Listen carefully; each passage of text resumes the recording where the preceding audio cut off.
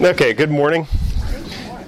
We will look at several passages as we take a look at this next doctrine that we've been going over. We've been looking at the Reformed faith, and the series is called A Faith to Die For, and one of the purposes is to go through the Reformed faith and some of the basics of the Reformed faith and talk about why it's so important, and not just a doctrine to get into arguments or discussions about, but something that really is life-changing, that affects us. I was talking to a Christian a little while ago, not too long ago, and I asked him the question, what did Jesus say is necessary if someone is going to come to him for salvation? According to John chapter 6 and verse 44. And I got a kind of an interesting response. The person would not answer.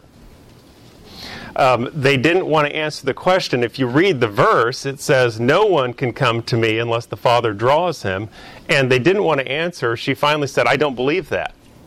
Now, this is a person who is a Christian, but a person who has a different theological persuasion, and because their theology is different than what a verse apparently said, she couldn't say, she could not answer the question, even though it was clearly something in the Bible. Now, I think that just illustrates the fact that there are a lot of Christians, I think, that because of certain theological presuppositions that they have, or because they were raised a particular way, they don't want to believe certain things, and when they actually are confronted by Scripture that teaches something a little bit differently, they don't know what to say. Now, this idea, and if you look at the verse, again, Jesus said, no one can come to me unless the Father draws him. This whole idea of drawing is what we want to look at this morning as we're talking about what is sometimes called irresistible grace. So that's the doctrine we'll be taking a look at this morning, the fourth Reformed doctrine, which is the doctrine of irresistible grace. Now, I'll just define this. First of all, by reading from the Westminster Confession of Faith. It's a little bit of a longer definition. I'll read that, and then I'll give you a kind of an abbreviated definition as well. It's under the heading in chapter 10 on effectual calling.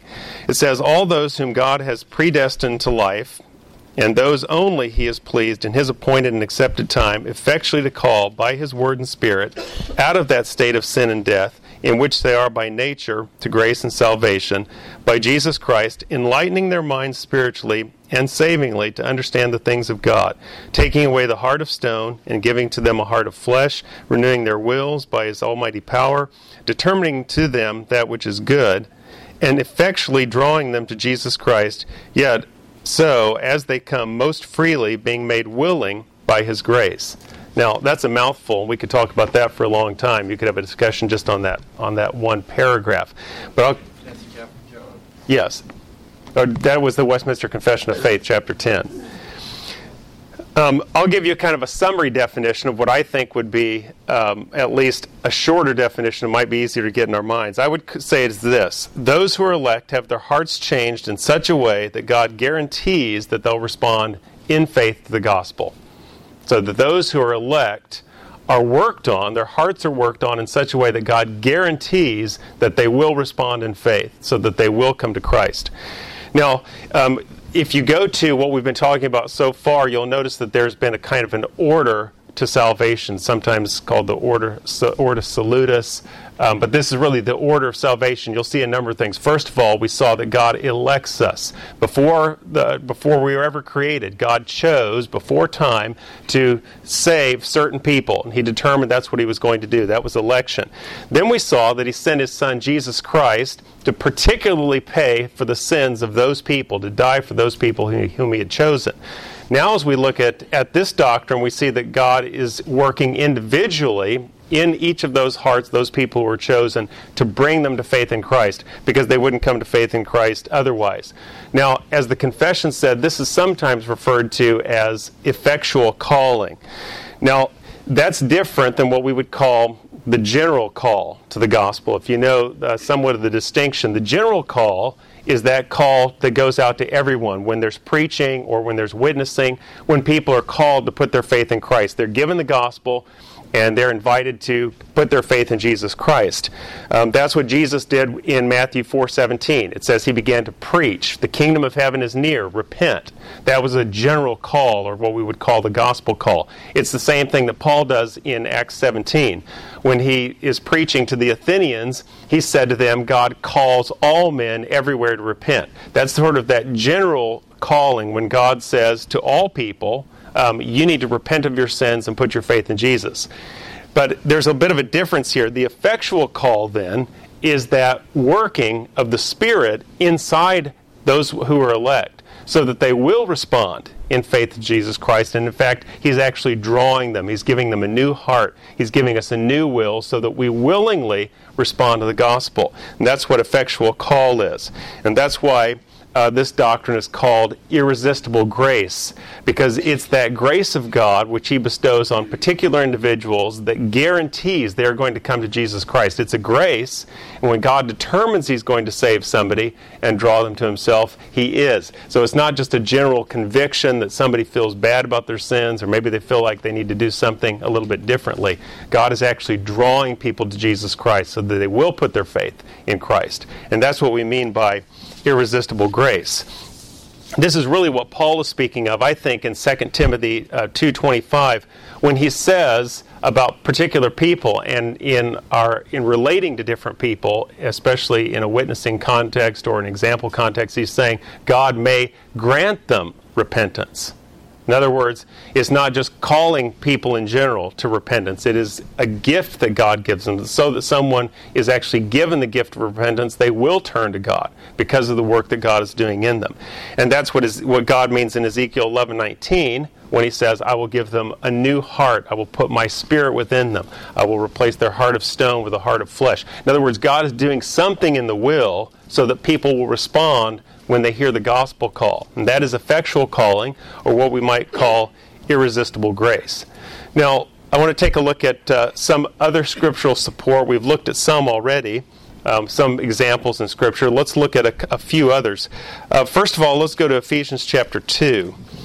And Chip was preaching on Ephesians chapter 2 last week, and again in the message this morning, and he talked about some of that. But if you go to the very beginning of Ephesians chapter 2, Paul says, "And you were dead in trespasses and sins in which you once walked, following the course of this world, following the prince of the power of the air, the spirit that is now at work in the sons of disobedience, among whom we all once lived in the passions of our flesh, carrying out the desires of the body and mind, and were by nature the children of wrath, like the rest of mankind." So we were living in rebellion against God. We were following our passions. We were doing what we willed to do, following our will to live the way that we wanted to in all of those passions, and it may be different for everybody, but it's essentially rebellion against God. We talked about that. That was total depravity. But then he says in verse 5, "Even when we were dead in our trespasses, we were made alive together with Christ. By grace you have been saved." In other words, this grace made us alive. It made us willing to turn to Jesus Christ. It drew us to Jesus Christ. And so that's what we mean by irresistible grace. And that was one of the verses that we could look at. You could go to John chapter 6 and verse 37, I think is another good verse that talks about that. John says, or Jesus says actually in John 6, "All that the Father gives me will come to me, and whoever comes to me I will never cast out." What is he saying there? Those who have been given to me, and Jesus frequently uses that term in the Gospel of John to refer to those people who are the elect. He says, those who have been given to me will come. In other words, it's guaranteed. They will turn to me. They will follow me. And along that same line, if you go to John chapter 10 and verse 16, you have a similar statement. Jesus says, "I have other sheep that are not of this fold." Now, in this case, I believe Jesus is referring to Gentiles as well as Jews, but still speaking of specific people who are His sheep, those people who belong to Him or have been given to Him before time. He says, "I must bring them also. They will listen to my voice, so there will be one flock and one shepherd." So those who have been given to me, those who are already my sheep, they haven't responded yet, but they will listen to my voice, they will hear, they will come to me, they will follow me. And so again, Jesus is teaching that same idea. There are those who have been given to him, and God will ensure through the Holy Spirit that those people are changed in such a way that they will respond to Jesus Christ. This is very similar to the idea of, and taking place at the same time as resurrection or being born again. And a lot of people, at least in the churches that I grew up in, would look at this and say, well, you make a decision for Jesus and then you're born again. You're regenerated as a result of that. And that's not what Paul and the rest of Scripture is saying. It's saying you were regenerated, God made you new, and that's why you believed. That's why you turned to Jesus Christ. So it's not based on your decision, it was based on the will of God. And so we see this throughout Scripture. I think you see it in Romans 8 and verse 30 as well.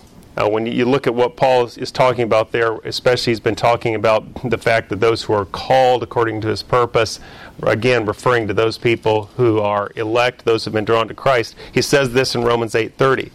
Those whom he predestined, he also called. Those whom he called, he also justified. Those whom he justified, he also glorified.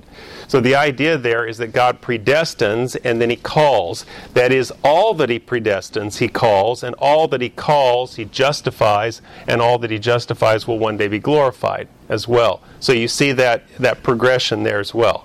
So it really goes back to the idea again, and you see a lot of this in John. You notice I quote John a lot because you see these doctrines throughout the Gospel of John. But if you go back to the very beginning of John, chapter 1 and verse 13, remember what Jesus said when he referred to people who were born again, who were made the children of God by faith. He then says about them in 1:13, they were born not of the will of flesh, nor of the will of man, but of the will of God.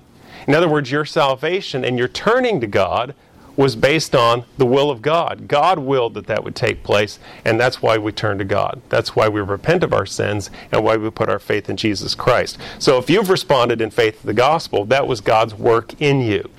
It was something that God did in you. He irresistibly called you to himself. Now, this is, I think, a really important doctrine, or is a crucial doctrine. When we start talking about all the different kinds of, all of the doctrines that we've looked at so far, I say this every week, but again, I think this is very, very important.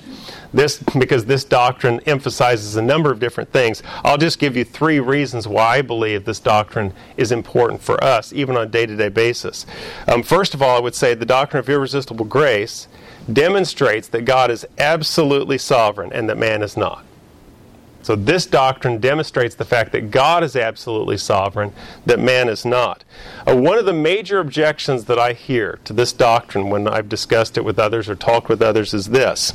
Many people, even Christian people, are convinced that we have this almost sovereign free will, and that every single person has this free will, and God almost has an obligation to not go against it. I don't know if you've talked to people like that before, but they would say, we have this free will, God can't do anything against our will. So he's almost working with certain restrictions. Now, I'll give you an example of this. I almost hesitate to give this because this is a movie, because it's not a movie I would recommend. There was a movie that came out a number of years ago called Bruce Almighty. I haven't seen it. I don't recommend it. I think a lot of that is blasphemous. But I was sitting with an unsaved friend and talking to him one time at a coffee shop, and he had seen this movie, and he was really enamored by it. So he explained the whole premise to me. That this guy is given the powers of God for some certain period of time, but he's given a certain restriction, just to show how difficult God's job is. He can do all of these things, and he has all these powers, but he can't interfere with anybody's free will. Now, that, I think, is generally speaking, and I looked this up in a review just to see if that was the case, and the reviewer said exactly the same thing. I think that's is a picture that a lot of people have of God, that we have this free will, and God can't interfere with that at all. He's obligated to not do anything about that. He can kind of prod, or he can sort of push a little bit. He can convict, but he really can't interfere with our free will. And unfortunately, although a lot of people have that idea, there are a number of problems with that. First of all, and we saw this at the very beginning, go back to total depravity. The whole idea of total depravity is that nobody seeks after God. We saw that in Romans chapter 3 and verse 11. No one is righteous and nobody seeks after God. So if God didn't, quote, interfere with our free will, where would we all end up? But we'll all end up being judged by God, because if God doesn't do something to change our wills, and we do believe that He changes our will so that we freely accept Jesus Christ, but if God didn't do something in our will, then none of us would be saved. It would be impossible for us to be saved. The second problem with that is that it gives man more free will than God. The interesting thing to me is that people object to that and can constantly bring that up. Well, we've got free will, and of course God doesn't go against that kind of thing. Well, it ends up making man sovereign. In other words, we're free to do anything. God has certain restrictions.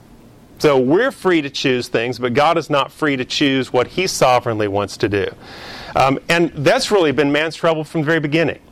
If you go back to Adam and Eve in the garden, what was the temptation that Satan gave to them? You will be like God. And ever since then, we have wanted to be like God. We've wanted to be in control. We want to make it about us, about what we're doing. And even when it comes to religion or salvation, it's going to be something we do. We're in control. Instead of making God sovereign and saying God is the one that ultimately controls everything, God is the one who is sovereign, and we end up making ourselves sovereign. But that's impossible. God has the free will to choose to do whatever He chooses to do. And it's not a matter of Him not interfering with our free will, but of man being able to bow to God and say, it is your will, and everything that's done is because of your will, not because of what we will. Now that really leads to the second thing, a very similar thing, but I would say a little bit different. The doctrine of irresistible grace encourages us because it shows us that God's purposes will always be accomplished in this world. I think it's encouraging because it shows that God's purpose is going to be accomplished. What God is decided to do is going to take place. Now, living in this world can be kind of discouraging. Is that true? I look at things around me, I get discouraged about things sometimes. I think, well, the world is going the wrong direction. Why can't people see? You look at things like abortion, and then even in this country, euthanasia coming in, and that sort of thing. You look at persecution of believers, moral rebellion, a complete disregard for God's plan for marriage, and all of that. And you look at those things and you think that doesn't seem to be going the direction, that doesn't seem to be going the right direction. But ultimately, God's purpose will be accomplished. Ultimately, God will see to it that what He wants to come to pass will, and He ensures that. He doesn't just hope that it will. He doesn't just do what He can to send things a certain direction. There is a theology that's been more prevalent here in the last few years called open theism. And even among people who call themselves evangelicals. But basically this theology says that God says things, He speaks and acts in certain ways, and then He waits for us to respond before He's going to do anything. And in fact, He doesn't know what we're going to do, but He's going to wait till we respond, and then after He sees what we do, then He'll respond. Well, of course, biblically, that's way off, because the Bible tells us that not only does God know, God also determines things. And so it's not a matter of God just sitting back and waiting and then He responds to us. God is the one who's taking the initiative. God is the one who's working. God is the one who's working in this world. And so He doesn't just sit back and wait for things to happen and respond. God is the one who will accomplish what He wants to accomplish. And that's why He can prophesy things, and no matter what anybody does, it doesn't thwart it. Herod can't thwart God's sending of the Messiah, of Jesus Christ, in this world. He can't thwart that by killing Him, because whatever Herod or anybody else tries to do to stop that's not going to happen. And God's going to see to it that what He says is going to happen is going to. What He wants to get done is going to happen. So it's something that's encouraging. At least it's encouraging to me. And then finally, I think, and this goes along with this as well, the doctrine of irresistible grace is really what our prayers for other people is based on. All of our prayer for other people is based on the doctrine of irresistible grace. When we're praying for an individual salvation, or if we're praying for revival, what are we counting on? What are we really praying for? We're praying for God's irresistible grace to be working in that person so that they will come to Jesus Christ. That's what we pray for. I think in his book, Evangelism and the Sovereignty of God, which has been very helpful to me, this is written by J.I. Packer, he talks about the fact that our prayers, even the fact that we can pray for somebody else, is based on the idea that God is the one who saves them and can save them. He says this, there's a second way in which you acknowledge that God is sovereign in salvation. You pray for the conversion of others. In what terms now do you intercede for them? Do you limit yourself to asking that God will bring them to a point where they can save themselves independently of Him? I do not think you do. I think that what you do is to pray in categorical terms that God will quite simply and decisively save them, that He will open the eyes of their understanding, soften their hard hearts, renew their natures, and move their wills to receive the Savior. You ask God to work in them everything necessary for their salvation. You would not dream of making it a point in your prayers that you're not actually asking God to bring them to faith, because you recognize that that's something He cannot do. Nothing of the sort. When you pray for unconverted people, you do so on the assumption that it is in God's power to bring them to faith. You entreat Him to do that very thing, and your confidence in asking rests upon the certainty that He is able to do what you ask. And so indeed He is. This conviction, when it animates your intercession, is God's own truth written on your heart by the Holy Spirit. In prayer, then, and the Christian is at his sanest and wisest when he prays, you know that it is God who saves men. You know that what makes men turn to God is God's own gracious work of drawing them to Himself, and the content of your prayers is determined by this knowledge. So you see what he's saying there. That is the basis of our prayers. When you pray for people, you're praying that God will turn them. We're not just praying that God might do something, that something might happen. It was interesting. I was talking to a person, this was last year, talking to a person about somebody we both knew who wasn't a Christian. And this person said to me, reflecting kind of the idea this is a Christian person, they said this to me kind of reflecting what we talked about before. Well, God won't go against anyone's free will, so we're just going to have to pray for him. And I was thinking, what are you praying for? What exactly are you praying for? Are we just praying that God, I sure hope this person will be saved, and God is responding back, I sure hope they will too? What are you praying for? You can't pray for people's salvation. You can't pray for God's work in the world or in the church or pray for revival if you aren't praying that God would individually change and save people. They would actually turn their hearts. And so that's what all of our prayers are based on. And prayer itself is pointless unless God has the power to do that, unless He actually does that, unless He's actually the one who brings people to saving faith. I saw this in the life of one person when we were in Michigan. That was, I think it was a really good example of this. There was a young guy that was in our church. He was in high school, and this guy was just as rebellious as he could be. He did what he wanted. He was disrespectful to his parents. When we met him, when he got out of high school, he did a lot of drinking and going out and getting drunk and just partying, living whatever life he wanted to. Complete disregard for God and other people. And one day I got a call from him, and he said that he wanted to meet me and go out for a run. Well, that sounds good. We'll go out for a run. That's a little bit of a strange call. But he said he wanted to go out for a run, so I said, that's fine. We'll do that on Tuesday. He came to church on Sunday, and he wanted to talk to me after the Sunday school class. And so he came up to me, and after everybody else had left, he just broke down into tears, and he began to cry and to weep about all the way that he'd been living and everything that he'd been doing and the whole sinful way that he had lived, and he was a completely changed person. And I met with him for a course of several weeks after that. We would meet every week, and for probably 3 weeks, every time we would talk, he would break into tears again, weeping about the way he had been living, but very grateful to God for the fact that He had changed him. That was a person in whom God's irresistible grace had worked. And that's why we can have confidence in prayer, because we know that God can do that, and because we know that He does do that. And so this doctrine, I think, is extremely important for that. And it gives us not only encouragement that God's will be done in this world, but also gives us encouragement in our prayers. And I think that makes this not only an important but a wonderful doctrine for us. Aren't you glad that God did that in your life? Aren't you glad that God irresistibly drew? I am. I'm so glad that God irresistibly drew me. And even though I was stubborn in my own heart, God drew me to himself. And that's the reason that we worship him. One of the reasons we worship him even today. Well, let's pray. Lord, we thank you again for all the things you've done for us. We could thank you for answered prayers that you've given to us this past week. We could thank you for protection. We could thank you for all kinds of things. But we thank you especially that not only that you chose us and that you died specifically for us, but you drew us to yourself. It's grace because it's nothing that we deserve. And there's no reason we could say for why you would draw us except that you chose to love us. And so we're thankful for that. I pray we would worship you with all of our hearts this day because of that. In Jesus' name, amen.